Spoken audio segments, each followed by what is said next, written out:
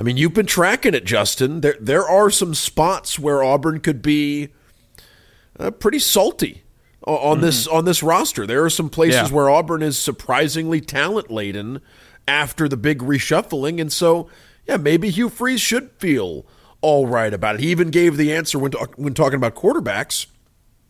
He feels he's got a couple of quarterbacks on this team that could win games if called into action, which, is something I think that sort of segs into the quarterbacks and things that I noticed on the offense. But what did you think of Hugh Freeze in the morning talking to the media, Justin?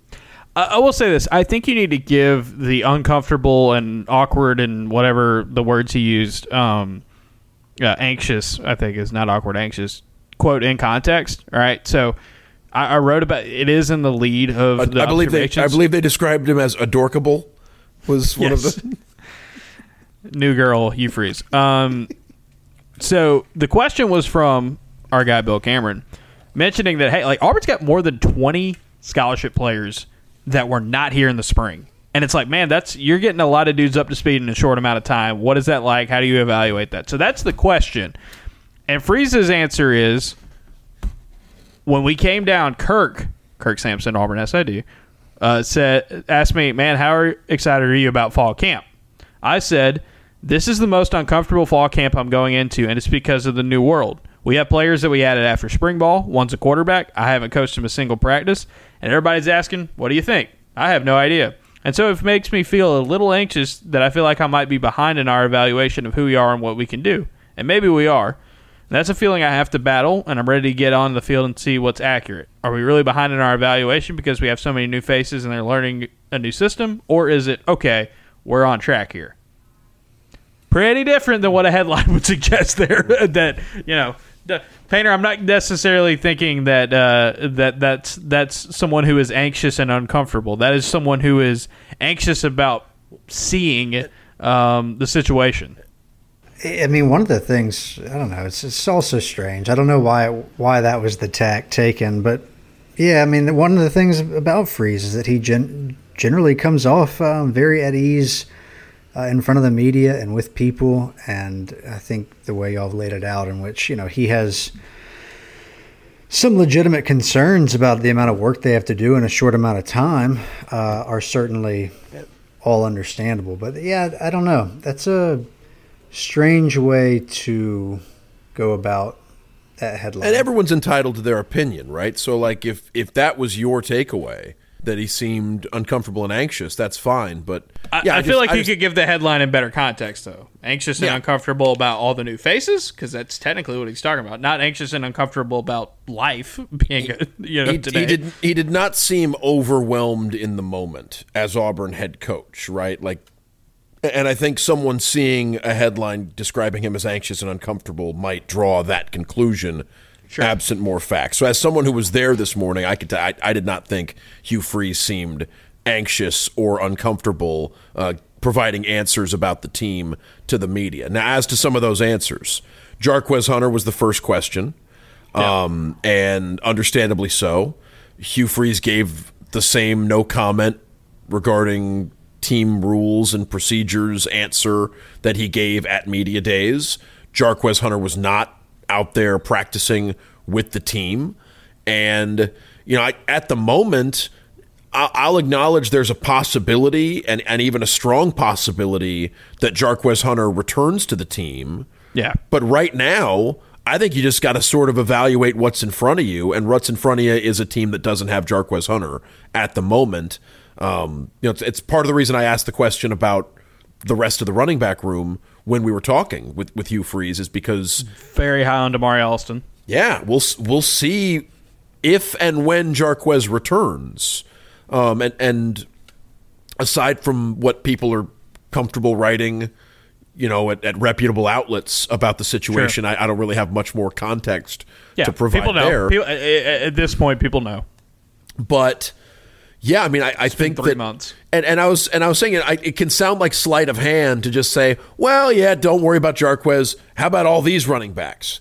But even before the Jarquez situation became known, I was intrigued by Damari Alston and Jeremiah Cobb and Brian Battie, who people forget, I feel like, rushed for 1,200 yards. Granted, on a team that was limited in their options offensively and did not succeed on the field or in the win-loss column despite the production of Brian Battie. Although I don't think their win-loss record was Brian Battie's fault at South Florida last year. But no, I think the rest of those running backs, Alston, Cobb, and Battie, and Sean Jackson as well, who's still there and still clearly a force to be reckoned with, one of the bigger skill position players on the team.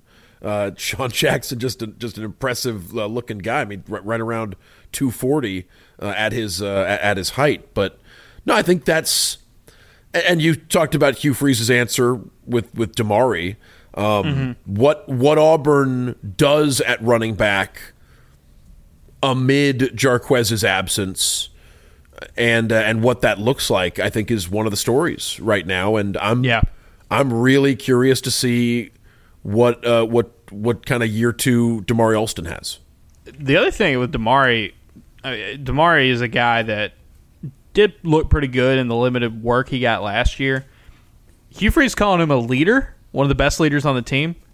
I've said it a couple times today in other spots, but it bears repeating. This dude is in his second year of college football. This is not a veteran. This is not a 5th or 6th year guy. It's not a COVID holdover. Like, this is a dude that just got here last year, and people are talking about him like, yeah, he can be a leader for this team. And that fits his personality really well. I also think it fits his game. This is a dude who's a really good running back coming out of high school. And I say it a million times, and I'll say it again here, running back is the plug-and-play position in college football. You don't have to necessarily have a ton of experience to make an impact in day one. And I think that can be twofold for Auburn. I think, one, it can help Damari Alston and Jeremiah Cobb, who, by the way, looks a lot bigger than what he's listed at weight-wise. I think he looks closer to 200 pounds than what he's at. I think it can help those guys make an impact right away. Secondly, if Jarquez Hunter is able to come back, whether that is during practice or closer to the season or maybe a game or two into the season, we know running back is a position where you can just pop right back in usually and make an impact. So it's not like, oh, Jarquez lost a lot of time in practice. It's going to take a while for him to come. It's a lot different for running backs than it are these other positions on the roster.